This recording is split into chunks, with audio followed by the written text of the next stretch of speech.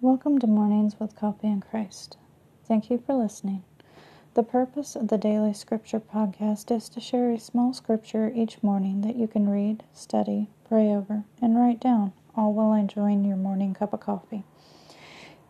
If you are able, I highly recommend writing down the daily scripture in a journal or a spiral notebook. That's what I use, is just a simple spiral notebook.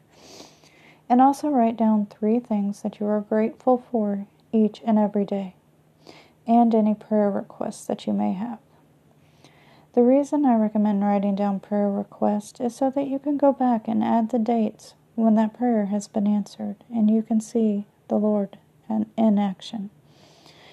I also highly recommend adding 3 things you're grateful for each day, because over time it will help change the way you see things. It will make you appreciate what you have, and you will start to see how truly blessed you really are each day. Today's scripture for February 17th, 2021 is Matthew chapter 6, verse 8. Therefore do not be like them, for your Father knows the things you have need of before you ask Him. Make sure you head over to our website at morningswithcoffeeandchrist.com and check us out.